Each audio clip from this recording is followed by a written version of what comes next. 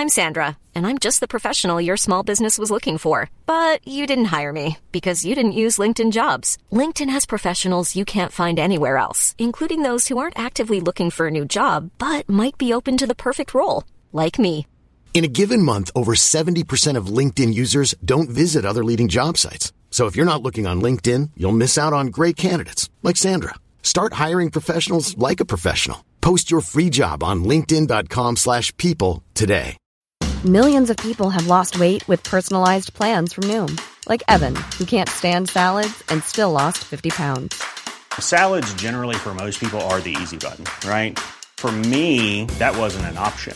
I never really was a salad guy. That's just not who I am. But Noom worked for me. Get your personalized plan today at Noom.com. Real Noom user compensated to provide their story. In 4 weeks, the typical Noom user can expect to lose 1 to 2 pounds per week. Individual results may vary. Burrow is a furniture company known for timeless design and thoughtful construction, and free shipping, and that extends to their outdoor collection. Their outdoor furniture is built to withstand the elements, featuring rust-proof stainless steel hardware, weather-ready teak, and quick-dry foam cushions. For Memorial Day, get 15% off your Burrow purchase at burrow.com/acast, and up to 25% off outdoor. That's up to 25% off outdoor furniture at burrow.com/acast. Radio Play. I augusti 1775 nedtecknade den 16 år gamla Hedvig Elisabeth Charlotta av Holstein-Gottorp sina första rader i det som skulle bli ett livslångt skrivande om allt som hon upplevde, betraktade och som hände under hennes tid, vilket var ett synnerligen dramatiskt tidevarv. Hon skrev bland annat: eftersom jag alltid har älskat läsning, i synnerhet av historiska verk och hovmemoarer, har jag velat lämna några själv till eftervärlden. Och hela syftet med det här var att ingen människa som levde då skulle få se de här texterna. Och även om de var utformade som brev till hennes bästis kompis Sofie von Fersen, så var det mest ett stilgrepp, för hon skulle ju inte heller komma och se dem. Och avsikten var att texterna skulle publiceras långt efter att hon hade dött alltså. Och därmed kunde hon ju vara väldigt öppenhjärtig och räkna med att texterna skulle leda till hennes postuma berömmelse också. Och det är ju en begriplig drivkraft. Men det dröjde till 1902 innan de här texterna publicerades. Och först efter ytterligare 100 år så fick hon en ny renässans med romaner och fackböcker som bygger på allt som hon har sett och skildrat. Och slutligen fick hon också ett historiepodden-avsnitt. För något som historiskt intresserade människor uppskattar, så är det aktörer i historien som skriver ner vad de är med om. Och när någon som är så centralt placerad bland de styrande i Sverige under en så dramatisk period har skrivit ner alla sina tankar varje månad under 33 år, ja, då är man ju rätt nyfiken på att låta hennes perspektiv på ett antal stora händelser få en smula utrymme.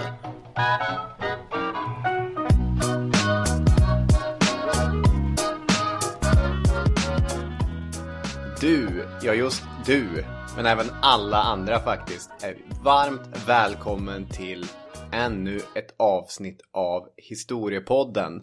Robin Olofsson heter jag som välkomnar er, och på andra sidan köksbordet med kaffekopp i handen och snusdosan i andra handen, snygg cirkusakt där, lite jonglör, det är Daniel Hermansson. Hej på dig. Ja, hej. Hur är läget? Jo, tack. Det är alldeles utmärkt egentligen. Ja, det är en fin Stockholmskväll. Det är torsdag den 20 april när vi spelar in det här. Det har varit så himla fint. Ja, men jag tycker det var en fin kväll. Jag klev av vid tunnelbanestationen här på vackra Hammarbyhöjden. Och det är en riktigt härlig promenad. Jag såg det sötaste paret som jag har sett på år och dagar. Och så såg jag en gammal gubbe stå och botanisera i bokhyllan utanför tunnelbanestationen. Och han valde en DVD-box med Cityakuten. Och det värmde mitt hjärta. Jag tänkte att än är inte den här världen förlorad. Jaha, ja. Det är intressanta betraktelser du gör. Ja, om ni är intresserade av att ha mig som kåsör på eran tidning, Svenska Dagbladet kanske, Expressen, Aftonbladet, vad vet jag. Så heter jag Robin Olofsson på Twitter. Vill man istället ha Danne Hermanssons historiska betraktelser, även samtida betraktelser för den delen, så heter han Danne Hermansson på Twitter. Våra vänner som vi gör de här avsnitten med, de heter Radio Play. Radio Play. Radio Play. Och där kan man lyssna på Mordpodden. Mordpodden.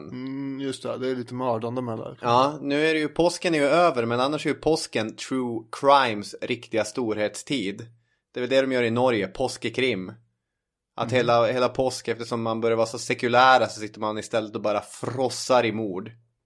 Vill du frossa i mord som norrmännen? Mordpodden. Vill du istället frossa i bra däck till din bil, så tackar vi vår sponsor som vi har med oss i den här podden. Nokian Tires. Nokian Tires, precis. Som är med oss ännu en vecka och gör den här podcasten möjlig. Vilket vi är jätteglada för. Jajamän, och det är vi allihop. Och nu så ska vi ju dyka in. Vet du vad förresten? Idag var det några elever som uppmärksammade mig på en intressant grej. De har kompisar som går på Östra Real tydligen. Yeah. Och då sa de att någon klass där får i uppgift av sin historielärare att lyssna på oss. Och sen ska de sitta och analysera våra avsnitt. Kan du föreställa dig det här? Nej, det kan jag inte. Och man tänker också, gör vi vederbörande historielärares jobb då på något sätt? Och kan man skicka en faktura? Till Östra Real. Vi prövar.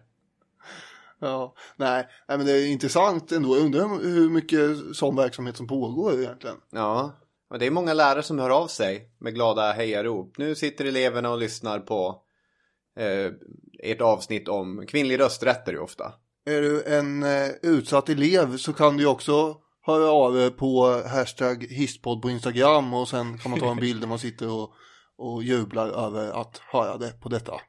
Innan vi går in på grevinnan Hedvig Elisabeth Charlotta, ska vi skicka iväg en historiepodden på sig till någon på Instagram? Just det, apropå den hashtaggen där. Man kanske vinner en tygpåse och allt till och med. Ja, eller så tar vi 2 när vi ändå håller på här, tycker jag. En av våra mest flitiga lyssnare när det gäller kommentera och när det gäller att använda #histpodd är ju Matilda Järnevad. Och det är flera härliga bilder som är upplagda med #histpodd. Framförallt en där hon står framför Vasaskeppet. Just det. Sveriges tristaste museum. Jaha. Nej, vet du att det är Sveriges, har jag hört, Sveriges mest populära turistmål? Ja, det är inte jättekonstigt. Det är ganska unik, så att säga. Att det finns en båt. Som är så gammal och finns att se. Ja, absolut. Jag ska inte vara trist. Det är superhärligt. Så att Matilda kan gärna få en tygkasse, tycker jag. Ja, hör av det på till exempel historiepodden@outlook.com. Ja, exklusivt på historiepodden@outlook.com. Det kan även Sofia Colson, tror hon heter, göra. För hon har lagt upp en bild där de håller på att redovisa någonstans. Ja, vart är de redovisar? Jag vet inte riktigt, men de har i alla fall en redovisning på gång här om ryska frågetecken ubåtar i svenska territorialvatten. Så står det på engelska med i och för sig. Men ändå, och då har de har ju fattat vad det här går ut på. Ubåtar. Om man liksom börjar lägga in ubåtsredovisningar på engelska på något häftigt ställe och sen lägga upp hashtagbilder på det. Ja, okay. Ja, det är ju rakt av en tygkasse. Ja. Så hör av dig, Sofia. Ja, och vill någon annan vinna en sån här härlig historiepodden-kasse? Det finns bara ett sätt. Instagram. Get with the program. Och get with the program är vad vi ska göra. Nu ska vi in i ämnet.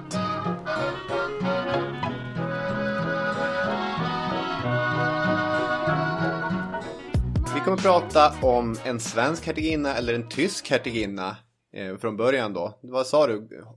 Holstein-Gottorp. Ja, fast då är hon inte hertiginna. Nej, det är inte. Holstein-Gottorp, det tycker jag är danskt. Inte. Nej. Då. Just det. Nu direkt 5 sekunder in, jag har redan börjat snurra till det här. Hon kommer vara hertiginna under en lång period och även svensk drottning under en kort period. Efter det att det är en statskupp 1809. 8 år. Ja, precis. Och hon heter, som vi sa, Hedvig Elisabeth Charlotta. Vad ska vi använda för namn? Ska vi köra Charlotta? Ja, Charlotta kör vi på. I litteraturen så benämns hon ibland bara hertiginnan. Det tycker jag också är lite mäktigt. Men Charlotta ger ju henne ett mänskligt ansikte som hon förtjänar. Hon är, som du var inne på i inledningen, den flitigaste skribenten genom det svenska hovets historia genom sin mäktiga Hedvig Elisabeth Charlottes dagbok. Ja, och det är inte bara en liten bok där. Nej, det är 7000 sidor på 36 volymer. Okej, så kan det säkert vara. När man lånar böckerna då, vilket jag har gjort, så finns det 9 stycken i alla fall. Ja, i bunden bokform. Just ja. Det är inte dumt bara det. Det är ju en ironisk titel för det är ingen dagbok. Nej, ironisk. Den är ju skriven, som jag var inne på i inledningen, som brev egentligen till Sofie von Fersen, hennes kompis. Ja, det är den stora delen. Sen efter det skär sig mellan dem vad det lider, så tar det en lite annan form. Ja, det blir ju anteckningar och mer eller mindre beskrivelser av vad som händer. Och hon har en ganska bra insyn. Precis. Och hon är intressant dels för att hon lämnar så mycket spår efter sig. Jag vill verkligen bara ge Ekot din beröm i inledningen att skriv. Är du i någon maktposition? Är du överhuvudtaget bara lämna spår efter er? Sen kan man ju inte ge det tipset retroaktivt. Det är svårt. Men sen är hon ju en intressant spelare i sig, även från ett litet doldisperspektiv kanske. My Helsing heter väl den svenska auktoriteten inom Hedvig Elisabeth Charlotta. Jag har dels läst lite grann i hennes fina bok som heter Hedvig Elisabeth Charlotte. Jag ägnar hela påskhelgen åt att läsa den. Mycket bra bok. My Helsing har också skrivit en avhandling om den här personen i fråga. Och boken berör ju perioden fram till 1792 då. Sen har hon flaggat för att det kommer fortsättning. Just det. Jag tänkte om man får säga några grejer om hur de här anteckningarna ser ut. Lite grann vad hon har för sätt att skriva. Hon har ett sätt att skriva som enligt egen utsago är mindre anspråksfullt än memoarer, men mera underhållande än en dagbok, och som förefaller mig, alltså Charlotta, angenämare och mindre besvärlig. Jag tror mig därigenom lättast komma undan kritiken. Och som du var inne på, det här är en ganska vanlig form att skriva i tiden. För att få, som hon skriver, yttra mig helt och hållet öppenhjärtligt, så gjorde hon den här strategin att det ska inte publiceras under sin livstid. Det sa du också i inledningen. Det är fler som har gjort det. Mark Twains dagbok, eller Mark Twains självbiografi, den publicerades ju för 5-6 år sedan. Ointressant. Nej, verkligen inte. Därför han är en av de största författarna som vi har haft någon gång i den mänskligheten. Och jag är alltid så imponerad över förläggare eller människor som sitter och trycker på sånt här sprängstoff i 50 eller 100 år. Du menar att det är ointressant företeelse? Nej, det är inte ointressant. Nej, jag sa att det var intressant. Jag tycker jag sa ointressant. Nej, jag sa intressant. Ja, och det är lite riskfyllt det här också med att gömma undan sina anteckningar, för de kan ju gå förlorade. Ja, just. Men i det här fallet så klarade hon sig. Det finns såklart några källkritiska kriterier att ta i beaktning. Dels kan man poängtera att vetskapen om att hon skriver för en tilltänkt allmänhet kan påverka framställningen. Inte nog med det. Vet man att man är i samhällets yttersta skikt, alltså i det här fallet hertiginna. Ja, och tillhör kungafamiljen. Då vet man att man skriver historia. Så här skriver My Helsing. Charlottes ambition var större än att endast roa Sofie. Hon ville bli sin samtids hovkrönikör. Och i takt med hennes politiska mognad svällde journalen till en detaljerad analys av det samtida hovlivet och politiken. Så den slutsats man kan dra att det här är ju inte en saklig rapport av händelserna steg för steg. Nej, det finns ju tendens här förstås, uppenbarligen som hon själv är en aktör i sammanhanget. Ja. Men hon är väldigt välinformerad, det ser hon till att vara hela tiden. Och hon är nyfiken av sig och tar reda på grejer. Och så försöker hon påverka utvecklingen åt det hållet som hon tycker också emellanåt. Vi måste ju trycka in här också att hon är alltså kungen Gustav III:s svägerska. Och kusin. Och kusin, ja. Jo, visserligen. Men det är ju rollen som svägerska som det blir mest intressant. Hon kommer då gifta sig med kungens bror, hertig Karl. Som sen då kommer bli kung. Precis. Hon föddes 1759 till den personen som kommer bli storhertig av Oldenburg, det var pappan. Han hette Fredrik August och hans brorsa hade ett väldigt snarlikt namn, nämligen Adolf Fredrik. Det var semmelkungen där. Ja, allt bra jag kan om Adolf Fredrik har du lärt mig. Vad sa? Han tyckte om att svarva snusdosor. Nu ska vi inte hamna i det här. Vi har så mycket att prata om annat här. Ja, absolut. Hur gick det till? Varför kom hon hit? Hon kom hit därför att hon gifte sig med hertig Karl då. Men det är ganska viktigt för en kung eller för en kungafamilj att säkra arvet. Säkra successionen. Och när det var som det var med kungen, Gustav den tredje och hans fru Sofia Magdalena, att det är svårt med babyskapandet. Flera har säkert sett Sofia Coppolas film om Marie Antoinette och den otroliga pressen de lägger på den där 16-åringen. När det är så... Ja, eller kanske någon har sett den här som jag nämnt innan också, Gustav III:s äktenskap, som handlar om de två just. Alltså att det är en bättre referens på det sättet. Ja, det tror det var, eftersom det är de aktörerna det handlar om då. Och hur otroligt svårt de har att få ihop det. Mm. Men när man inte lyckas med det då kan det vara bra att man har lite reserver. Så att då blir det mer akut för hertig Karl att han ska gifta sig. Och då tänker man, men har inte jag en snygg kusin i Tyskland? Ja, just det. Han hade ju varit ner och hälsat på där och träffat henne som check 11-åring. Ja, men nu var hon ju 15 år då. Och skulle då giftas bort. Hon är alltså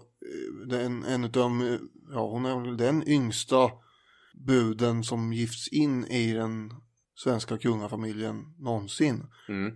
Det finns ju en roman som jag var inne på också i inledningen som heter Barnbuden, som handlar om henne. Just det. Vem har skrivit den? Ja, det är någon journalist. Anna Lestadius Larsson. Det tog jag inte rakt av, jag googlade det. Nu klippte vi det som att det ser ut som jag bara skjuter in det. Angående hur hon såg ut här och hennes egen uppfattning om det. Mm. Så säger hon ju så här när hon ska få iväg till Sverige innan det. Då har hon fått i uppgift att skriva om sitt utseende och sina egenskaper och sådär. Och då skriver hon: mitt ansikte gör mig inte till någon skönhet, men det är inget som jag lider av. Jag har en oförfärad och fräck uppsyn som ibland blottar den godhet som jag då och då visar. Min panna är mycket hög, vilket jag döljer genom att liksom omedvetet låta några hårlockar falla över den. Mitt hår har en vacker askblond färg och jag har stora vänliga ljusblå ögon och jag kan till och med framkalla en öm blick när jag vill. Jag har en stor och illa formad örnenäsa.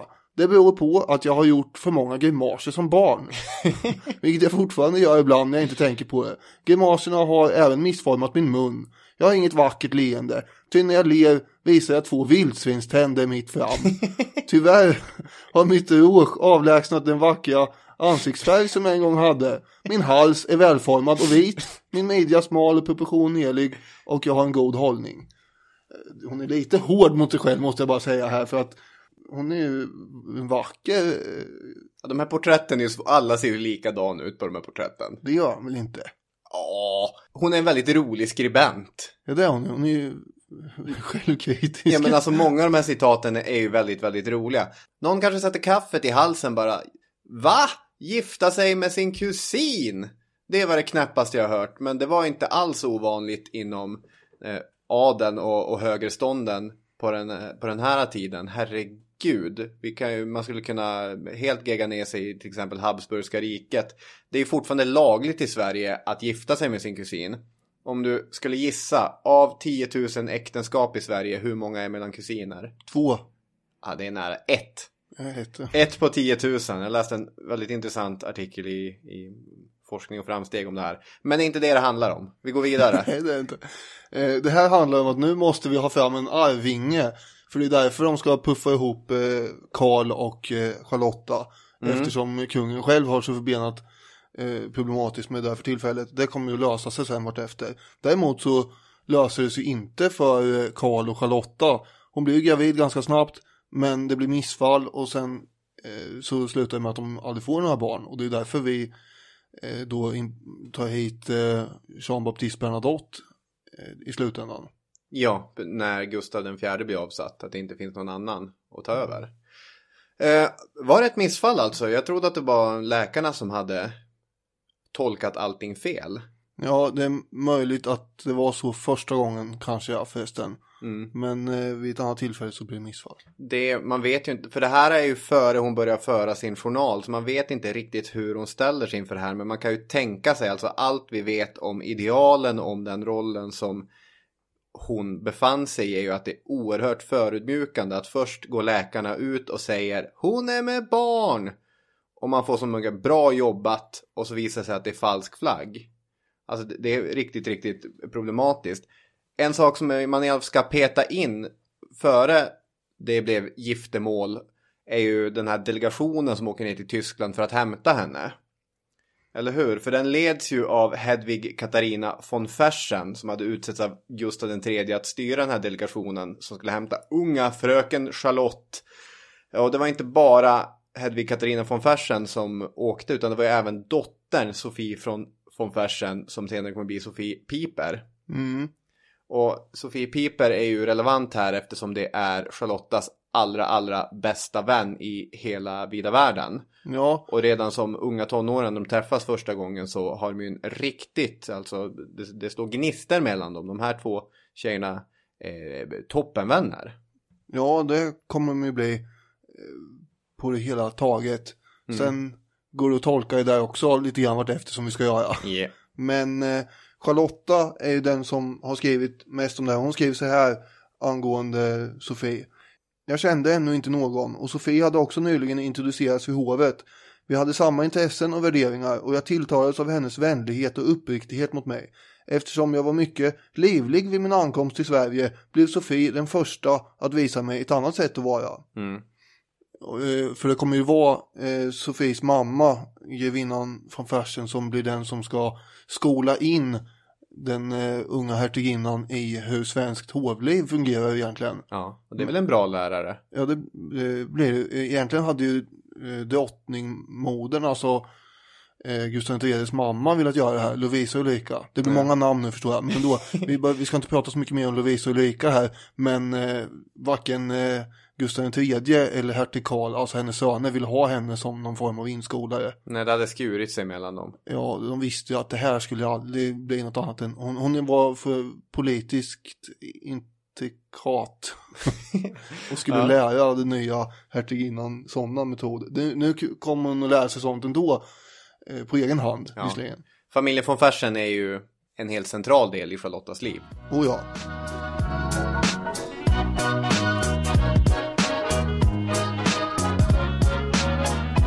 De har ju ett eget hov som består av 18 personer. Och den funktion som de har är ju att vara sällskap åt hertigparet. Det är ju delvis tjänare som får vardagen att flyta på så bekvämt som möjligt också, förstås. Alltså det påminner jättemycket om ett hiphop-entourage. Det är att en rappare slår igenom och sen anställer han 16 kompisar att hänga med honom. Kom till Los Angeles och bo i min villa. Ni ska underhålla mig, laga mat till mig, fixa bilar åt mig. Ja. Det är precis samma sak. Hur kan du inte vara med på? Det är precis samma sak. Jag har inte ens hunnit börja prata. Jag tyckte jag såg skepsis i dina ögon. Jag tänkte bara säga, jag är inte lite mycket siden och i och för sig bling-bling här också i hiphopvärlden. Ja, det är precis samma estetik alltså, som man har ärvt. Det går inte att säga att det är precis samma sak. När jag brukar slänga fram såna här spaningar, då skjuter ju du ner dem helt hejdlöst och utan skam.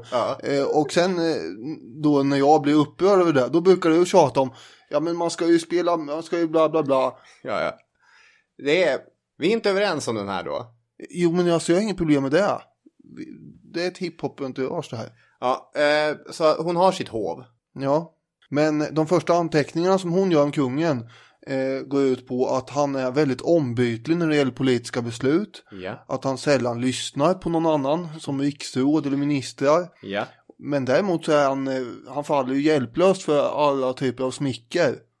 Och han är klumpigt odiskret och låter hemliga papper ligga och skräpa framme på alla möjliga skrivbord, som gör att folk som går förbi ser de här papperna och sen så uppstår det läckor om allting hela tiden.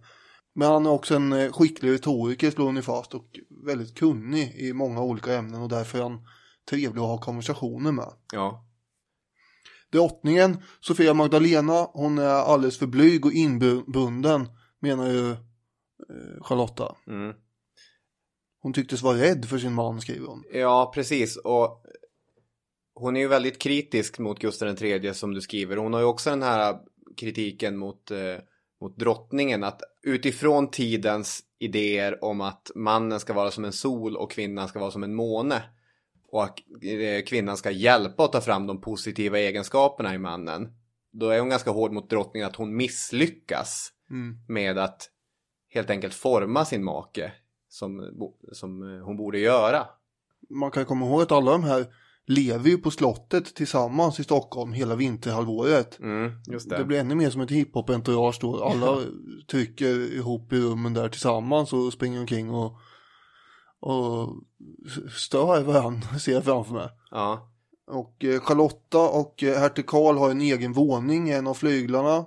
Och framåt juni så flyttar man ut då till sina olika slott och herrgårdar ute på landet. Just det. Rosersberg är det framförallt som hertigen och hertiginnan har då. Var ligger den? Den ligger i Sigtuna. Fint. Ja. Sen har de även kommer få Karlsberg också, som de är på ett tag ibland på sommarna. Sofie, om man ska säga något om henne också. Det tycker jag man ska. För hon hade ju, om vi ska prata lite relationer, även ihopet med Fredrik Adolf, det vill säga den andra brorsan till Gustav III. Hade Sofie det? Ja, de var ju kära. Ja. Och då var ju trevligt om de fick gifta sig. Och då tyckte kungen att men det var väl en snygg idé att liksom binda ihop oss med den mest framstående för tillfället adelsfamiljen. Och erbjöd då sin bror att fria du, så får vi se vad som händer. Det hände att det blev ingenting av det. För pappa, Axel von Fersen den äldre, satte ner foten. Nej, den här kungafamiljen ska vi inte ha något med att göra. Okay. Jag vet ju hur de håller på att integrera. Men han ville inte bli indragen i det och ville hålla familjen självständig ifrån hela den där karusellen helst. Vi pratade ju om det här tidigare i veckan när du först presenterade det här ämnet du hade börjat läsa på, att det är ju en skam att inte den dyraste kostymdrama-tv-serien genom alla tider i Sverige handlar om Charlotta. Därför de här hovintrigerna är ju fascinerande. Ja, verkligen. Det här borde ju göras film om. Ja, det skulle kunna bli toppen. Det är därför som hon då kommer att gifta sig med en greve Piper istället. Ja, det var ju också en högadlig familj. Om Sofie så skriver Charlotta: vilken lycka att ha er som vän, och vad jag är lycklig som får vara den ni håller av. Ty detta är ingen ordinär vänskap som vem som helst kan känna, utan det är något mer fullkomligt, mindre vettlöst men lika hängivet och till det yttre precis likt. Jag tror att om jag hade en älskare skulle jag inte känna starkare än för min kära Sofie. Det här skriver hon hösten 1779. Väldigt gemytligt. Väldigt gemytligt och ganska typiskt också den här typen av kvinnliga och till viss del och manliga vänskaper som förekom från 16, 17 och 1800-talet. Sentimentalt. Sentimentalt, den romantiska, svärmiska kärleken. Den var ju trofast, ibland livslång och en mer intensiv typ av vänskap än vad vi tänker att vänskap är i modern tid också. Det här kan man prata mycket om, men det man ska säga i alla fall är ju att i den här tiden och i de här stånden när det är väldigt ovanligt med kärleksäktenskap, utan äktenskap är ju mer en handelsvara, eller äktenskap går ut på att knyta rimliga politiska sociala kontakter. Då kan ju vänner i alla fall få vara någonting du väljer.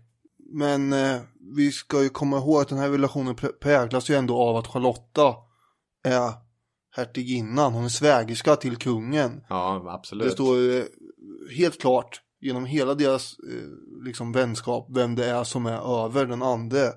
Och det här spelar ju Charlotta på emellanåt. Och vid senare tillfällen så, alltså man kan ju misstänka att Sofie, som ändå skrapar ihop till 4 barn och gärna vill se dem ibland, upplever att Charlotta är en aning kvävande förmodligen. Ja, just det.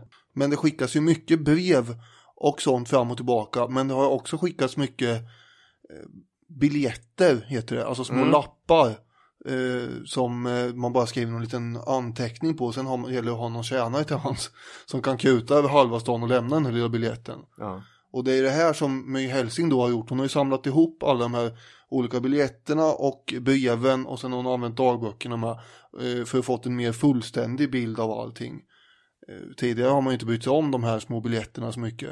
Nej. Och hon jämför det här med till exempel sms-konversation. Och det är ju typ som. Verkligen. 1700-tals sms-variant.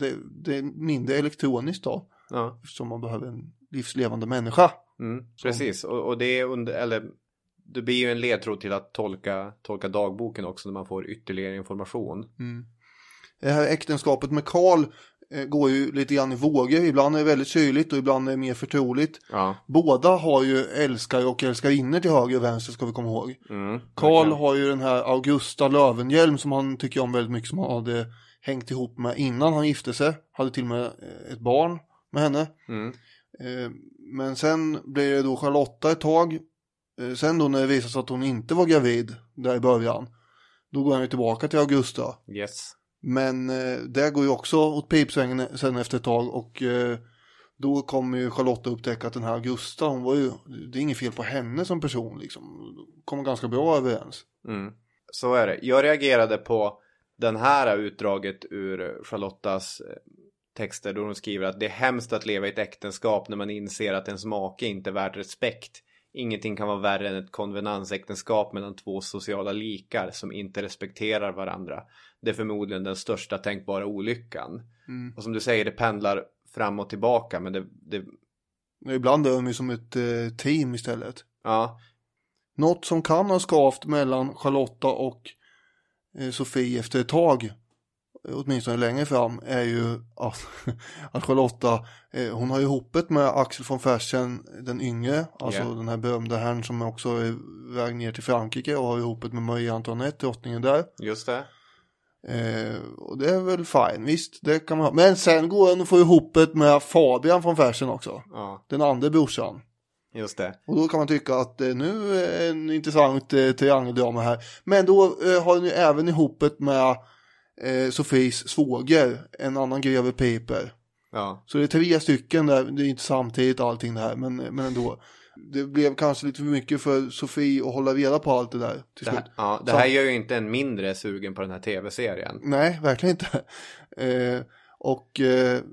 Sofie kommer ju att ändå hänga ganska mycket tillsammans med Charlotta, och ju oftare de gör det i Stockholm desto bättre, för då kan även Sofie träffa sin älskare Evert Taube som hänger i hovet med Gustav III. Ja, när han inte var på Pampas. Ja. Pampas. Alltså det här är väldigt intressant, eftersom om det sköts snyggt så gör inte det här någonting.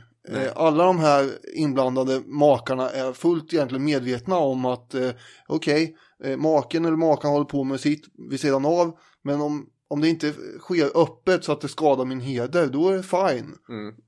Och det är ganska intressant förhållningssätt, kan man ju tycka. Ja. Det är ju 2 saker som är intressant i det du säger. Det ena är att så länge det sköts snyggt är det okej. Det andra är att han heter Evert Taube. Och det är ju såklart från samma familj Taube, men det skapar ju onekligen intressanta bilder i ens huvud. Liksom, den här gubben som lägger ifrån sig lutan. Ja, det är alltså inte den Evert Taube. Nej. Rännedalan valsar över Sjösala äng. Hör min vackra visa, kom sjung min refräng. Tärnan har fått ungar och dyker i min vin. Ur alla gröna dungar hör finkarnas musik. Och se så många blommor som redan slagit ut på ängen. Det är en annan sak om man får ihopet med någon människa som inte tillhör samma klass. Just det. Eller stånd. Och har samma sociala status. Då är det mycket värre.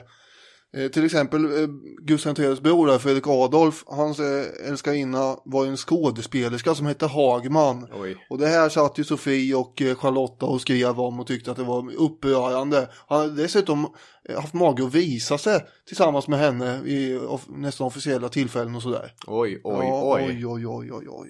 Det här tyckte de var dåliga grejer. Gustav III var ju en människa. Ja, det är det han är känd för. Ja, bland annat. Det har blivit det, bland annat. Och under hans tid så öppnar man upp teaterföreställningar för andra än bara hovet, så att säga. Man kunde köpa biljett och gå på teater eller opera nu. Och så byggde han ju ett nytt operahus som ligger vid Gustav Adolfs torg idag. Och det gamla bollhuset på Slottsbacken, det användes av en fransk teatergrupp som kallades för Franska spektaklet. Och både på operahuset och det här i bollhuset så uppfördes ju olika teateruppsättningar och oper och sådär. Okay. Och det här är ju en viktig del av hovlivet. Det förflyttas ju alltså ut i stadsmiljön. Och då är det intressant och värdefullt i sammanhanget att det finns ju loger här. Och då kan man kan ju sitta i en loge. Man vill inte sitta. Det var alltså för hovdamerna, man skulle absolut inte sitta för nära scenen, för där kunde vanligt folk sitta. Hur skulle det bli? Det kan ju bli kanske alla slagsmål har inte på att bli, men man skulle hålla sig en bit ifrån det i alla fall. Och så kunde man ju abonnera på de här logerna säsongsvis. Och framförallt så är det här en informell mötesplats. Det blir skvaller och kontakter som knyts här ju. Det är den gamla aristokratin. Och sen är det också förmögnare borgare som är där. Just det. Så det kunde ju vara både utländska ambassadörer och grosshandlare som satt där och utbytte åsikter om det ena eller andra. Mer eller mindre världsvant kan man tänka sig att de rörde sig i de här salongerna. Det var viktigt vem man satt med. Så att andra såg vem man satt med. Det är ju mycket statustänk här. Ja, det här är ju adelsmärke. Ja, en stor del av hela societetslivet går ju ut på att man ska bjuda in folk till sin loge.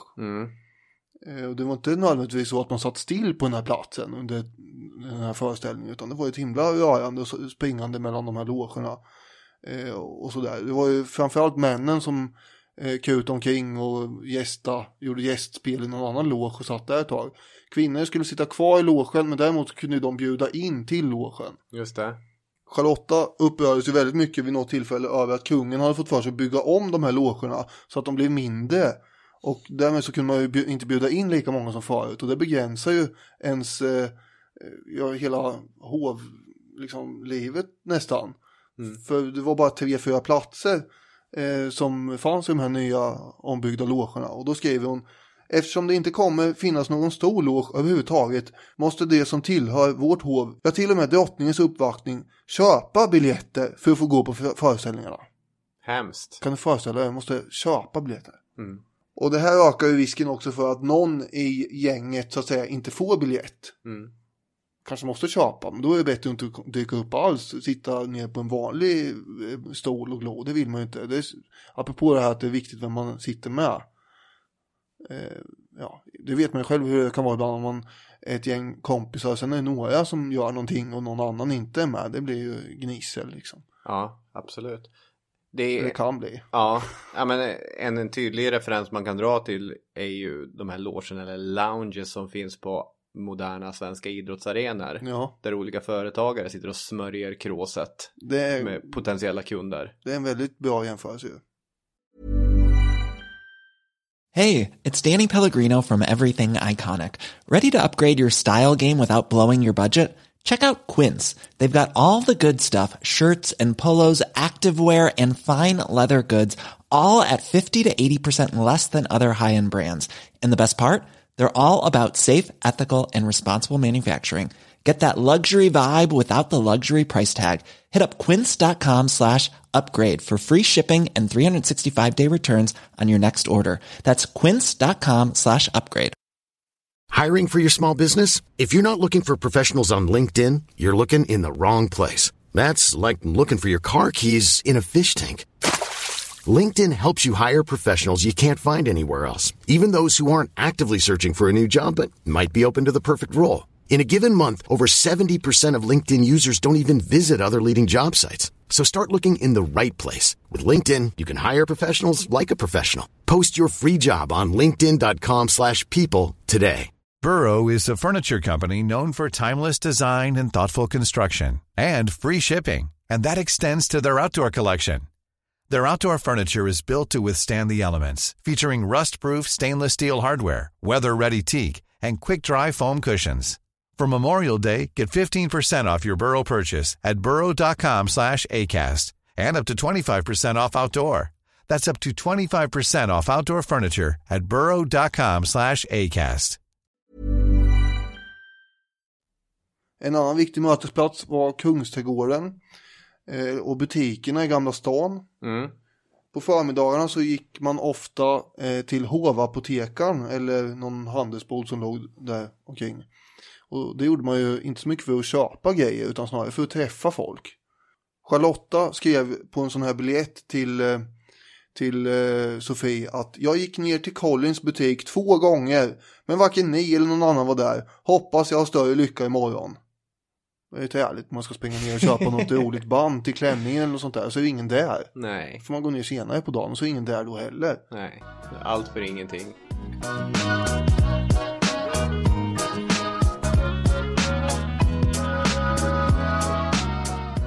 En annan viktig aktör i hennes liv, eller aktör, det låter ju så himla... Ja, en riktig person. Ja, precis.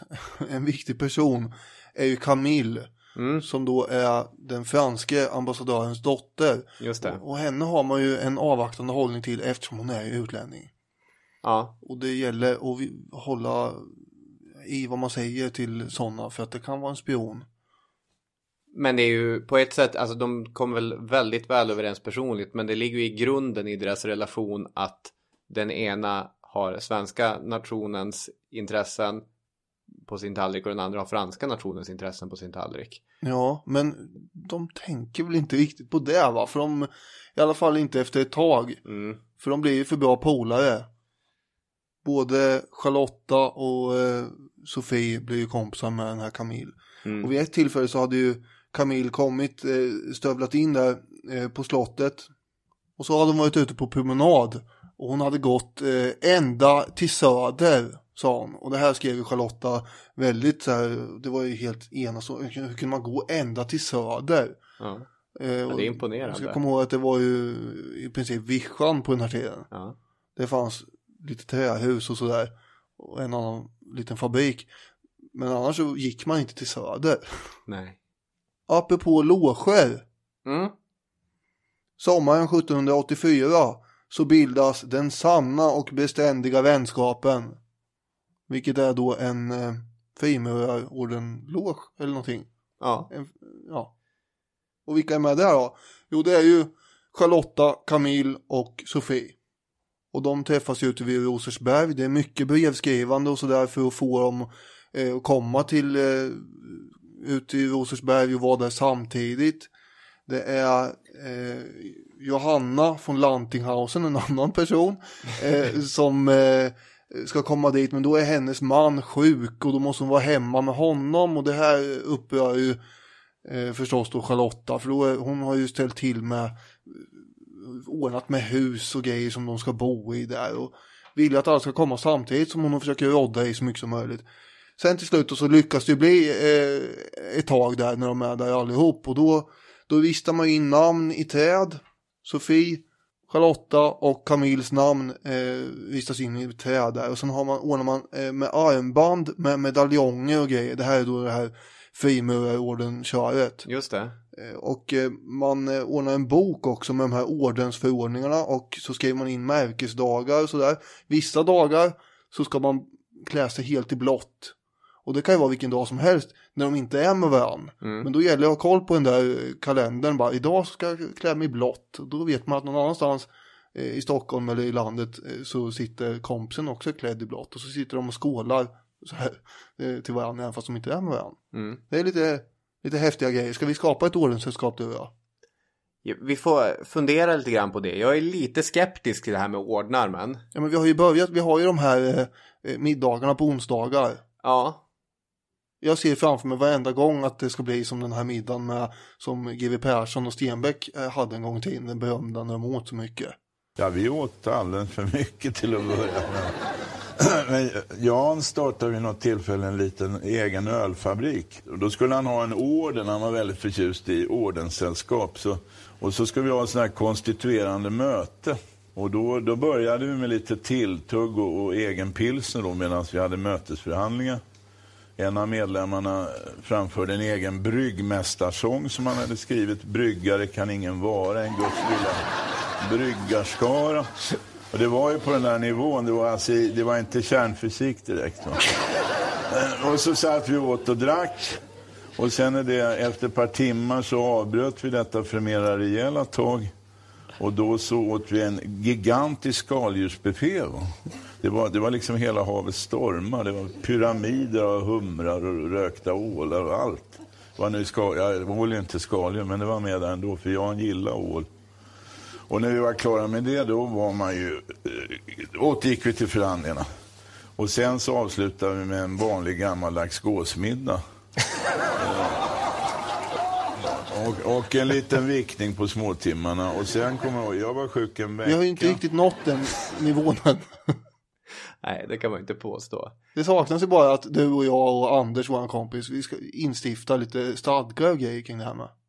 Ja, nej. Jag märker att du är skeptisk. Ja, nej. Än så länge. Ja, vi kanske ska bilda någon härlig förening istället. Jag känner mig mer som en föreningsmänniska än en ordensmänniska, men... Jaha. Camille i alla fall, hon broderar ett omslag till den här boken. Där borde vi ha förresten en bok med i så fall. Med en logotyp, för det har de ju med. Ja. Med paljetter och grejer klistrar de på. Där det ser ut som någon form av bautasten, den där symbolen de har. Okej. Jag är ganska flink på korsstygn så att... Ja, snyggt. Då kan du fixa det här. Du får det i uppgift här. Ja. Själva inbindningen av den här boken hade Camille sett till att bokbindaren som skulle göra det, han skulle inte kunna franska, för de har ju skrivit på franska förstås. Och på det här sättet så skulle ju hemligheterna bevaras. Franska är ju det rådande språket. Det är även hennes journal, Charlottas journal är skriven på franska såklart. Ja. Sofie är då 29 år vid ett tillfälle då hon blir erbjuden rollen eller tjänsten som hovmästarinna för Charlotta. Och det tyckte alla att det här var ju ganska ungt för att få den här titeln. Och Charlotta, hon är överlycklig.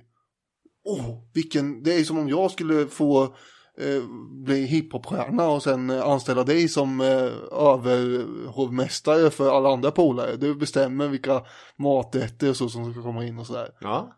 Då får jag vara med dig hela tiden. Ja. Gud vad kul och vi ska på ha. mina villkor. Ja. Det är ju problemet då, ja.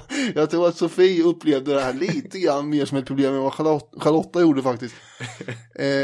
Och det gjorde också hennes far, Axel von Fersen. Ja. Som ställde motkrav då och sa att om hon ska ha det här då ska hon få vara ledig 6 månader om året. Det är jobbet. Vilket är halva året. Ja, nej, du får inte den delen. Nej, och det var ju väldigt ovanligt att man ställde sådana krav mot kungen när kungen hade erbjudit en sån där tjänst. Ja, just det. Förstås. Och Charlotta, hon ville ju ha den här situationen då att hon skulle jämt få vara med Sofie då. För så fort hon inte är så sitter hon och klagar och skriver brev, jag saknar dig och det var ju så mycket roligt om du var här. Så hon försöker medla, hon bönar ju till kungen att han ska acceptera det här budet från Axel von Fersen, den äldre, och samtidigt så försöker hon lirka med Fersens och kan inte bara sänka till 5 månader.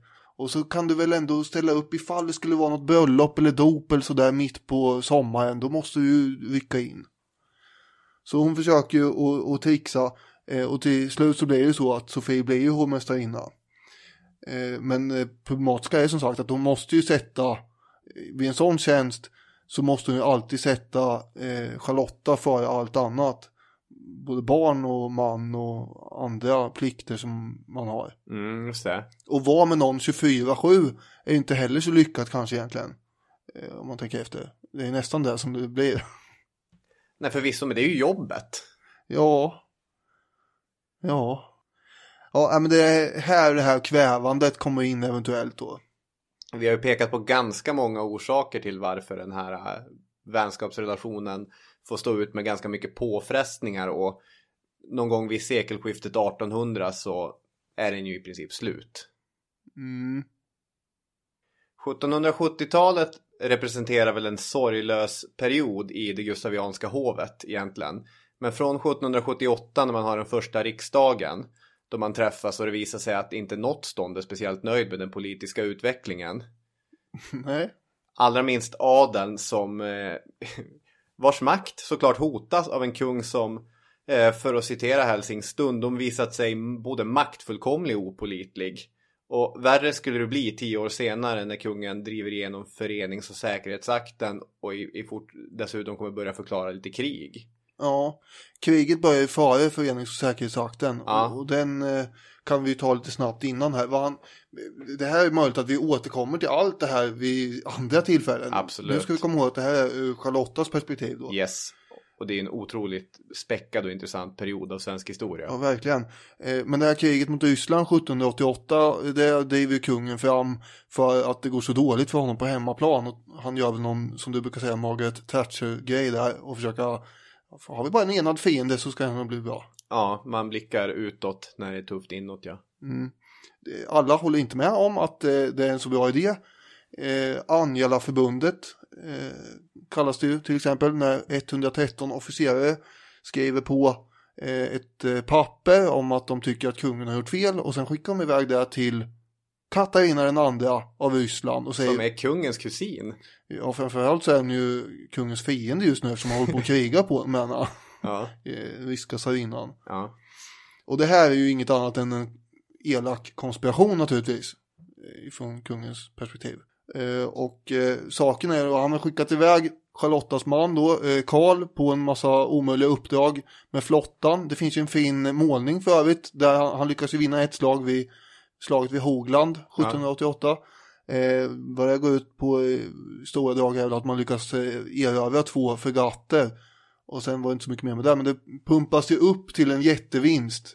Just det. Det finns en bild där du står framför en sån målning med Karl i bakgrunden och pekar majestätiskt båda två gör ni åt ett håll. Ja.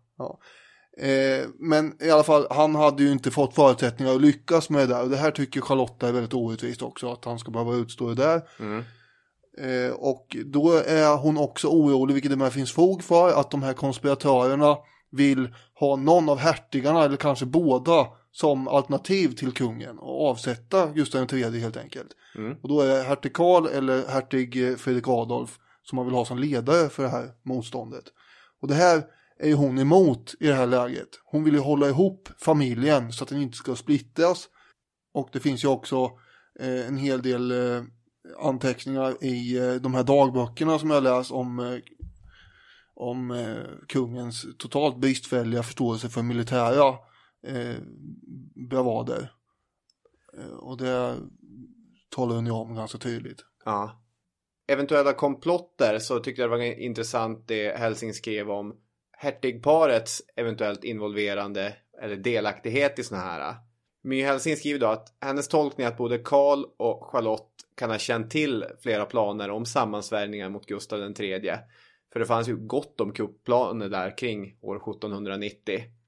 Men att man kanske inte, det var ganska vanligt inslag i hovliv också, att man ska inte göra för stor sak om att det var rätt vanligt med planer, men de förverkligades inte. Hon menar att skuldfrågan blir mycket mer komplicerad än att bara liksom peka på det här är de som slutligen låg bakom det.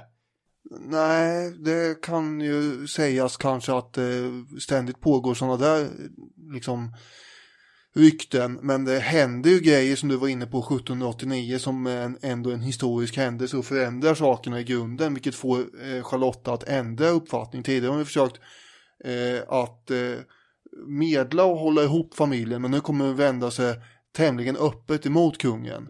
Och det är ju den här riksdagen i Gävle 1789 där kungen driver igenom förenings- och säkerhetsakten. Det går ju att jämföra med vad Erdogan, som nu helt plötsligt är omöjlig att få bort. Vad kungen gör är att göra sig själv enväldig i princip nästan. Och det här går ju till på ett ganska osnyggt sätt. Han spelar ju ut de övriga stånden mot adeln. Det är inte så svårt nu att måla ut hela adeln som förrädare efter Angela-förbundet. Och han får ju med sig både bönder och borgare och så. Och det uppstår en ganska hetsk debatt i riksdagen mellan kungen och adelståndets ledare, Axel von Fersen den äldre. Och de nästan skriker ju på varandra. Alltså Charlotta som ser det här, hon beskriver ju som att hon var rädd att det skulle bli våldsamma sammandrabbningar mellan dem. Och det slutar ju med att Axel von Fersen helt sonika grips. Och tillsammans med en hel bunt andra adelsmän, inklusive då Horn och Peklin, de som sen arrangerade mordet på Gustav III. Just det. Och vad Charlotta och de andra hovdamerna gör nu är ju helt enkelt undvika och dyka upp i de här logerna och på teater och alla möjliga typer av hovliv. Just det, man kan demonstrera sitt missnöje med att helt enkelt utebli från att närvara. Just det, och det är det de gör. Någon som inte tyckte att det här var så himla lustigt med att Sverige hade angripit Ryssland helt plötsligt, det var ju Frankrike. Eftersom Gustav III hade skrivit på ett avtal med Frankrike för några år tidigare att jag ska inte starta några krig här inte och sådär. Och sen hade han gjort det helt plötsligt.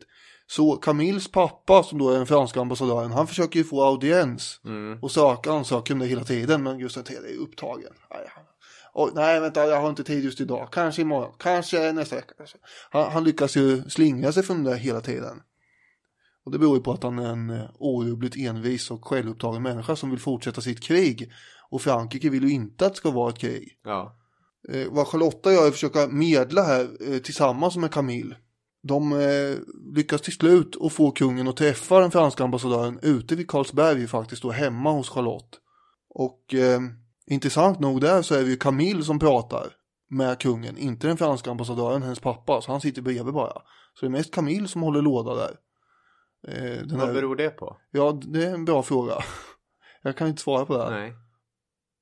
Men det skulle ju vara någon slags inofficiellt, informellt möte. Det är mycket det här med etiketter och sådär ju. Ja. Så det kan ju ha varit något sånt kanske. Först så tror ju Charlotta då att nu har jag gjort det här bra. Jag har fått till det här mötet. Kungen har lyssnat. Kungen har tagit in liksom vad den franska ambassadören vill och sådär. Nu kanske det här ordnar upp sig och kriget avslutas. Men som sagt, kungen vill ju fortsätta det här kriget till han har fått en seger som man kan avsluta med. Just det. Och därför så slutar han helt enkelt att svara på ambassadörens brev. Han har ju spelat någon slags spel här. Bara för att dra ut på det hela. Man vill ju inte att Frankrike helt avbryter allt samarbete med Sverige. För det vore ju inte bra förstås. Men man kan ju skjuta på det. Man kan ju förhala saker och ting. Och det är det han försöker göra här. Och vad Charlotta oroar så över ju två saker då framförallt. Ett, till exempel då att Frankrike överger Sverige. Vilket riskerar att ryssarna tar över hela showen. Och därmed tvingar fram en ny författning lik den vi hade 1720. Som innebar frihetstiden. Just det. Helt enkelt mellan 1720 och 1772. Och det var ju förfärligt. För det skulle ju vara riksdagen som bestämde allt då. Och det vill hon inte vara med om. Nej, det ligger inte i hennes intresse. Nej. Och det andra som hon kan täckas oro sig över är ju förstås att hennes vänskapsrelationer är ju väldigt hotade här nu. Om Frankrike byter förbindelserna med Sverige och kallar hem sin ambassadör, ja då kommer ju Camille försvinna. Det är ju tråkigt. Och det andra är ju förstås att kungen håller på att fullkomligt sabotera relationerna med adeln. Och inte minst vid den här tiden en av de främsta familjerna von Fersen, eftersom han har spärrat in Axel von Fersen. Ja, just det. Och det här gör ju då att Sofie eventuellt måste avsäga sig sin hovmästarinnatjänst av lojalitet med sin familj. Så hon har ju mycket att tänka på här, Charlotta. Kungen i sin tur, han är fullständigt rasande på att hovdamerna uteblir från de här olika evenemangen som man har. Det är de dock inte helt ensamma om, utan det är ganska många som helt plötsligt inte dyker upp på någonting. Innan så var det en stor ära att bli inbjuden ju. Ers Majestät vill ha mig på plats här. Men nu helt plötsligt så börjar ju folk leta efter svepskäl. Jättekul att få den här inbjudan. Jag skulle gärna komma, men du vet min strumplåda. Den låter sig inte sorteras själv. Och sådär. Ja, just det. Man har tover i håret att borsta ut. Exakt. Eller? Ja, men man kommer ju på en massa olika hittepå-anledningar för att slippa träffa den här mannen som håller på att förvandlas till någon form av tyrann. Ja. Och han kan ju inte gärna straffa sin brors fru och hans svägerska, alltså då, eller för den delen Sofie von Fersen särskilt hårt heller. För hon är ju en viktig representant för den familjen.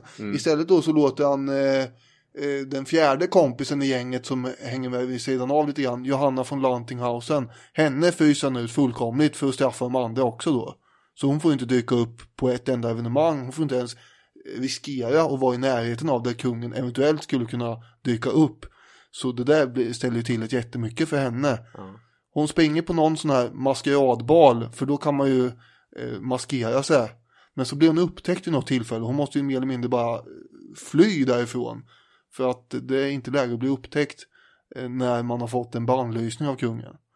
Och det här är de väldigt upprörda över förstås. Att hon blir straffad på det här sättet. Men vet Gustav III att det här är det svagaste kortet i den här härliga tjejgänget? Att det är den minst namnkunniga Spice Girlen som han utesluter? Det tror jag inte. Jag tror bara att det är den han kan komma åt på något sätt. Ja, just det.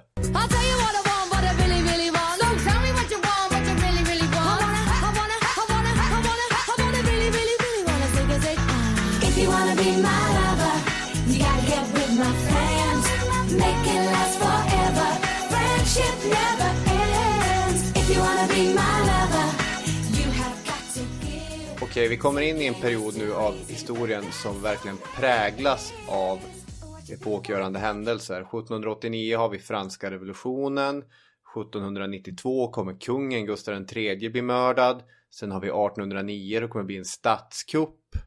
Och hon lever ju igenom och observerar allt det här. Ja, och det hade varit kul att ta upp allt det här. Vi får väl ta väldigt lite av varje istället här. Ja. Franska revolutionen, hon är väldigt inspirerad till att börja med över den. Och tycker att det här är ett bra sätt att så att säga effektivisera systemet. För att det har ju varit dåligt innan. Hon är väldigt imponerad och beundrar ju både Ludvig XVI och Marie Antoinette. Just det. Men hon är ju fullständigt medveten om att det är ett system som är väldigt korrupt och som kanske behöver förändras. Förhoppningen är att det ska utvecklas till någon form av konstitutionell monarki i Frankrike. Det var ju den tidiga franska förhoppningen också. Ja. Och i brev till en kontakt som hon har i Frankrike så skriver hon att hon hoppas att Sverige ska förskonas från en liknande utveckling däremot, där folket reser sig. Och ju längre revolutionen rullar på, ju mer skrämmande blir den ju. Och i januari 1790, det är till och med före de värsta händelserna, då skriver hon: hittills har frihetens gudinna även brukat uppträda så som lugnets och fredens. Men numera tycks hon fullständigt hava ombytt natur och visar sig så som tvedräktens, åtföljd av sina övriga systrar från underjorden. Det förefaller verkligen som om Europa skulle gå sin undergång till mötes. Vart man än vänder sin blick mötes man uteslutande av bedrövliga förhållanden. Där kriget ej sprider sin fasa, härjar inre oroligheter. Och sen räknar han upp då land för land i Europa där det börjar råda mer och mer kaos. Ja, det är målande citat. Och apropå målande citat så kan vi se vad hon skriver om mordet på Gustav III då när det inträffar. Hon skriver då: min medfödda sanningskärlek har lärt mig hur nödvändigt det är för den som vill teckna sin samtidshistoria att iakttaga den största opartiskhet. Och aldrig har jag, ej ens under de mest kritiska tider, sökt fördölja sanningen. Ty i synnerhet som avsikten är att dessa skrifter ej skola komma i dagen förrän långt efter de däruti behandlade personernas död, måste alla illusioner vika.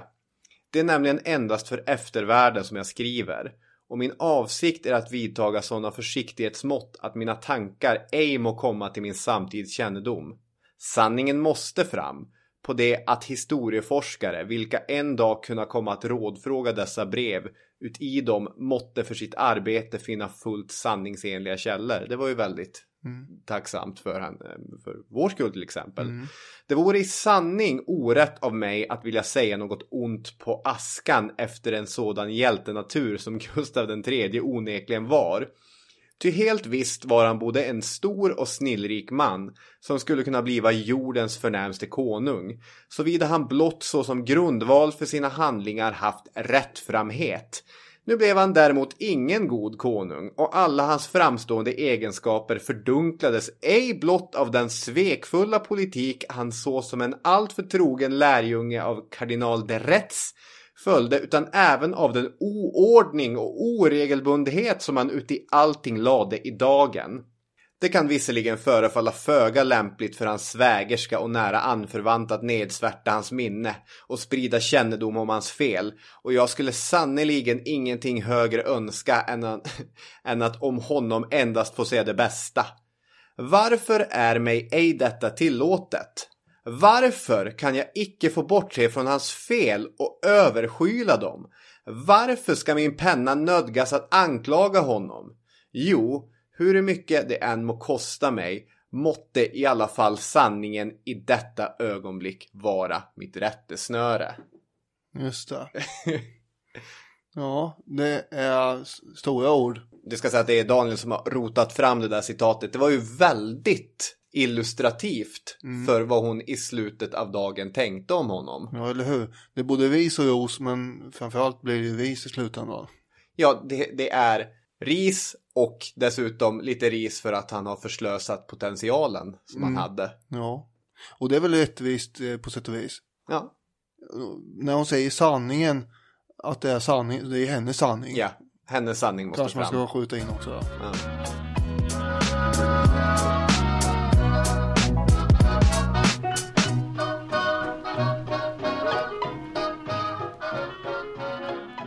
Nu närmar vi oss 1809 också. Då kommer det ske dramatiska händelser. Efter Gustav III:s död så var det hans son Gustav IV som fick ta över.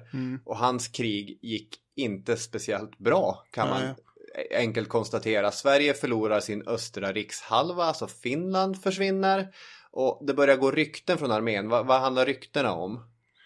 Ja, alltså att västarmén i Västsverige håller på att göra uppror och nu marscherar mot Stockholm. Ja, det här kommer helt enkelt leda till en oblodig statskupp där Karl den 13, alltså hennes man, kommer bli kung och hon kommer bli drottning. Och de kommer adoptera en söt liten fransk pojke tillsammans. Han är i och för sig en fullvuxen man men som är marskalk i den franska armén. För det är under Napoleonkrigen som det här händer. När Ryssland i förbund med Napoleon ger sig på Gustav IV Adolf Sverige. Men om vi då backar lite grann till det här innan allt det där hände med den där oblodiga kuppen. Så kungen, som numera då är Gustav IV Adolf, blir ju väldigt nervös när han får höra de här ryktena ju. Och han är en ganska taktlös människa. Han skäller ju ut alla som kommer med de här ryktens informationen. Det håller på, det är en armé som håller på att göra uppror mot Ers Majestät. Vad fan? Nej, vad säger du? Så han sköter ju allt väldigt klumpigt i det här tillfället. Och han är en ganska märklig människa också, Gustav IV Adolf, får man väl ändå säga. Ja, jag kan för lite om honom. Jag ser mycket fram emot den dagen vi ska göra vårt Gustav IV avsnitt. Vi ska lite grann idag behandla den här avsättningen alldeles snart. Men vad han gör innan det är ju att försöka fly från Stockholm mer eller mindre. Han planerar att lämna huvudstaden. Det är lite oklart varför, men enligt Charlotta så är sannolikt att han tänker söka stöd bland skånska trupper som är förlagda i Skåne, och sen ska han då med dem slå sig upp i landet igen. Det här skulle ju innebära en total katastrof, för det är inte bara så då att man har krig med Ryssland, utan man skulle också få ett inbördeskrig samtidigt på halsen. Och det här finns ju en hel del officerare som vill undvika då förstås. Och det är den 13 mars 1809 och kungen meddelar fältmarskalk Klingspor de här planerna. Fältmarskalken Klingspor och andra runt omkring kungen vill ju att han ska sammankalla en riksdag istället. Och tänker inte under några omständigheter låta honom resa här, oavsett vad han säger. Och då ska vi läsa lite ur Charlottas dagbok från den här tiden. Ers Majestät kommer icke att resa, invänder Klingspor. Kungen blir förtörnad på Klingspor, men i samma ögonblick inträder general Adlercreutz följd av 2 adjutanter. Adlercreutz hade blivit otålig för att samtalet räckt så länge, och dessutom hade överenskommits, efter vad jag sedan hörde, att detta tillfälle skulle begagnas för att söka tvinga kungen att sammankalla riksdag eller arrestera honom. Adjutanterna stänger nu dörren med dubbla lås. Klingspor förnyar sina böner om riksdag, men istället för att svara drager kungen sin värja och ropar på hjälp. Kungen sätter sig till motvärn. Är nära att sticka värjan i general Adlercreutz, men Klingspor håller med båda armarna kungen fast omsluten, och Silversparre, som är mycket stark, fråntager honom värjan. I vilket tillstånd av våldsam upphetsning kungen med sitt alltid koleriska temperament befann sig är lätt begripligt. Då han fick se Ugglas misstänkte han genast att även denne tillhörde de sammansvurna. Frågade i barsk ton: vad vill ni här? Gå genast iväg. Likaså busade kungen ut mot greve Gyllenstolpe vid livdebantkåren, åt vilken uppdragits att stå vakt vid dörren. Han beskylldes också för att vara förrädare och för att hysa illvilliga avsikter, men svarade då att han blott vore ålagd att hålla vakt så att ej kungen utsattes för vidare obehag. Emellertid hade kungen, sedan han avväpnats, på något outgrundligt sätt lyckats bemäktiga sig Strömfälts värja. Lågande av harm gick han fram och tillbaka med långa steg, och genom den springa som uppstått i dörren vid försök att slå in den tittade han ibland ut i yttre rummet för att se vad där försiggick. De förrädarna, utbrast kungen när Ugglas bad honom fatta besinning. Hava slutningen nått sitt mål. Jag är icke längre konung. Ers Majestät kan ännu vara det, invände Ugglas. Blott Ers Majestät vill sammankalla ständerna. Men kungen lät ej mer tala vid sig. När han genom springan i dörren sett att yttre rummet var tomt, störtade han med en otrolig snabbhet och med värjan i hand ut genom en annan i sängkammaren befintlig dörr. Genast skyndade Adlercreutz efter honom. Kungen sprang genom barnens våning, mötte där en kvinna sysselsatt med städning och bad henne rädda honom. Han visade nu mycket sinnesnärvaro, stängde sorgfälligt dörrarna efter sig, valde den genaste vägen till frihet, nämligen till trappan, tog sin klocka och kastade den i ansiktet på den förföljande Adlercreutz.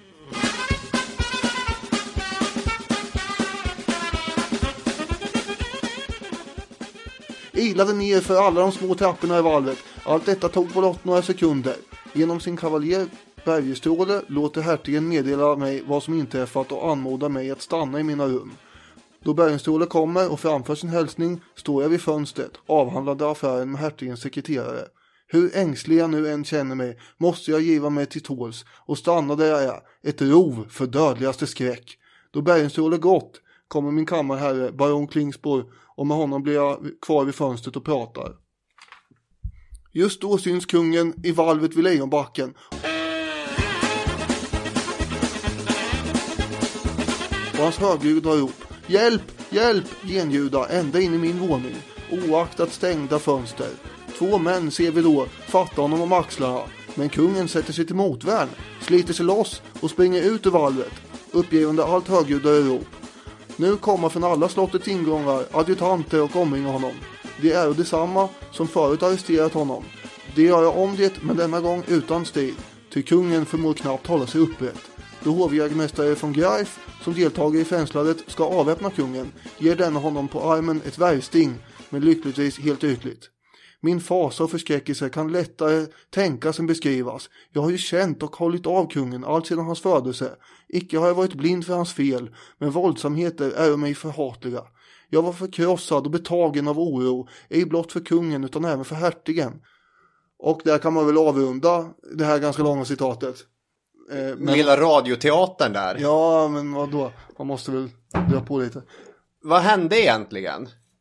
Ja, vad som hände var ju att man helt enkelt arresterade kungen och det var ett himla springande upp och ner i trappor och han slängde klockor i ansiktet på dem som följde efter. Ja. Hängde du inte med? Det var tråkigt. Nej, det var superintressant, men jag hade lite svårt att hänga med. Ja, det stod mig ju verkligen där, att han kastade en klocka i ansiktet och dessutom att det drog Sverige om det stucken. Ja, man har ju inte helt klart för sig hur det ser ut här. Alltså planlösningen är lite oklar. Men det är ju olika dörrar som man kan springa in och ut igenom och så. Ja, han flyr för glatta livet. Och därmed är han ju avsatt. Och den 5 juni 1809 så fattar ju stånden besluten att hertigen ska ta över tronen. Vilket han gör den 6 juni. Och därmed så är ju Charlotta också Sveriges drottning då. Ja, och det kommer ju vara fram till 1818 då hon kommer avlida. Några månader efter hennes make, Karl den 13 då. Ja, det är en ganska intressant scen också när hon och Karl får veta att ständerna har tagit det här beslutet. Alltså någonstans måste hon hela tiden ha varit förberedd på att hon eventuellt en dag kanske skulle bli drottning. Ja. Kan man ju föreställa sig. Men det är som hon säger att Gustav IV Adolf, hon har varit med i hela hans uppväxt och sådär. Jag tror inte att man har inte försökt manövrera åt det hållet. Det tror jag inte. Nej. Men nu blev det ju så här. Ibland blir det så här. Och när hon efter att Karl har fått den här informationen söker upp honom då, så tar han med henne in i ett enskilt rum och stänger dörren, och så börjar han kramas och gråter, och så säger han: visserligen är jag djupt rörd över alla bevis på tillgivenhet och vänskap som jag fått röna. Ingen människa kan dock vara olyckligare än jag. Det val som har skett är ju för mig mycket smickrande, men jag är nu dömd att aldrig mer känna mig fri och oberoende. Och då så säger hon: ni bör istället känna er lycklig, svarade jag, och räkna alltid på mig som på er bästa vän. Och så försöker hon påminna honom om då att han alltid kunde vända sig till henne och sådär för råd, och hon skulle alltid ge så goda råd hon kunde, men nu var det han ändå som bestämde och sådär. Hon var ju genuint förtvivlad över den här situationen som framförallt Gustav IV Adolfs fru, drottningen Fredrika, hade hamnat i. För att de blev ju särade då. Gustav IV Adolf blev ju inspärrad på Gripsholm, och Fredrika blev ju satt ute på Haga med barnen. Och hon tyckte ju om Fredrika och tyckte att det här var sorgligt alltihop. Och hon tycker att Fredrika är ju ändå en ädel och storsinnad karaktär. För hon har växt med de här svårigheterna som har uppstått. Hon har varit stor i den svåra stunden, menar hon ju på. Och om Gustav Adolf så skriver hon så här: kungen har, som vi alla vet, förbrutit sig svårt mot sitt land, men är nu gruvligt beklagansvärd, och Gud vet vilka öden han nu går till mötes. Mänskligt att se har han ännu blott i ryggalagt hälften av sitt liv.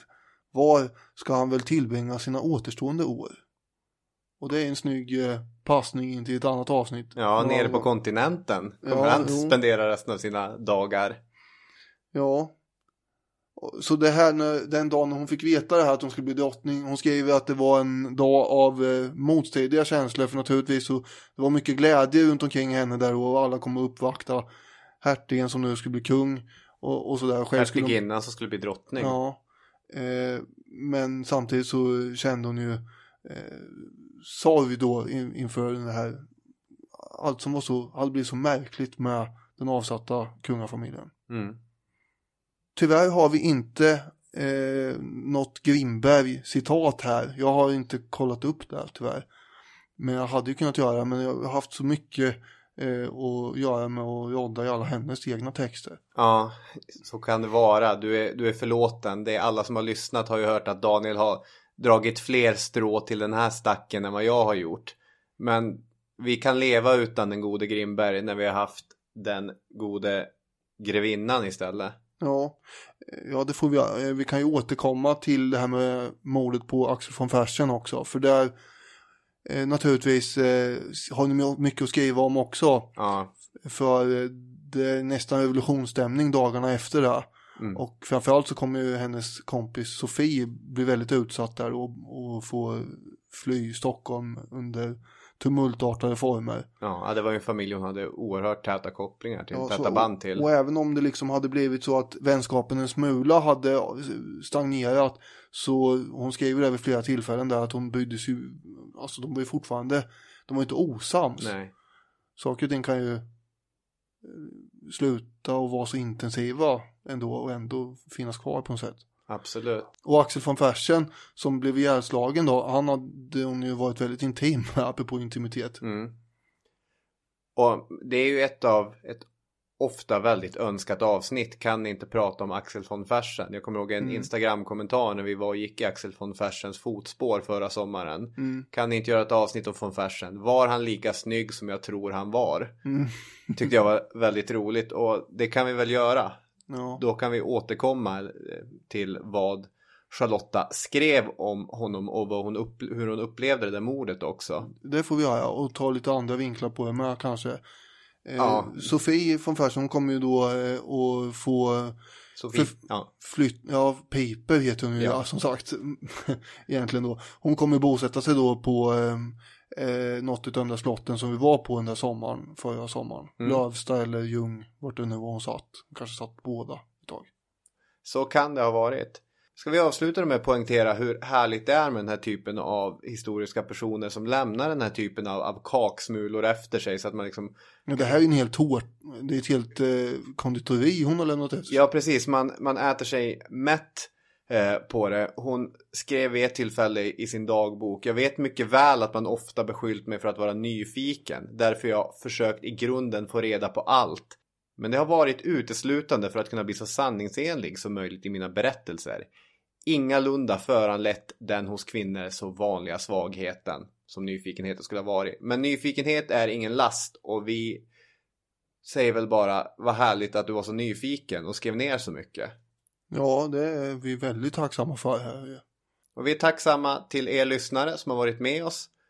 Jag är tacksam till Radio Play, och jag är tacksam till Knock and Tires också. Jajamän. Så jag är en tacksam individ i största allmänhet. Ja, vad trevligt. Man ska vara tacksam över saker och ting. Absolut. Hörni, med det sagt så säger vi: ha en riktigt trevlig vecka nu. Ja, ha det bra, så hörs vi. Hej då! Hej hej!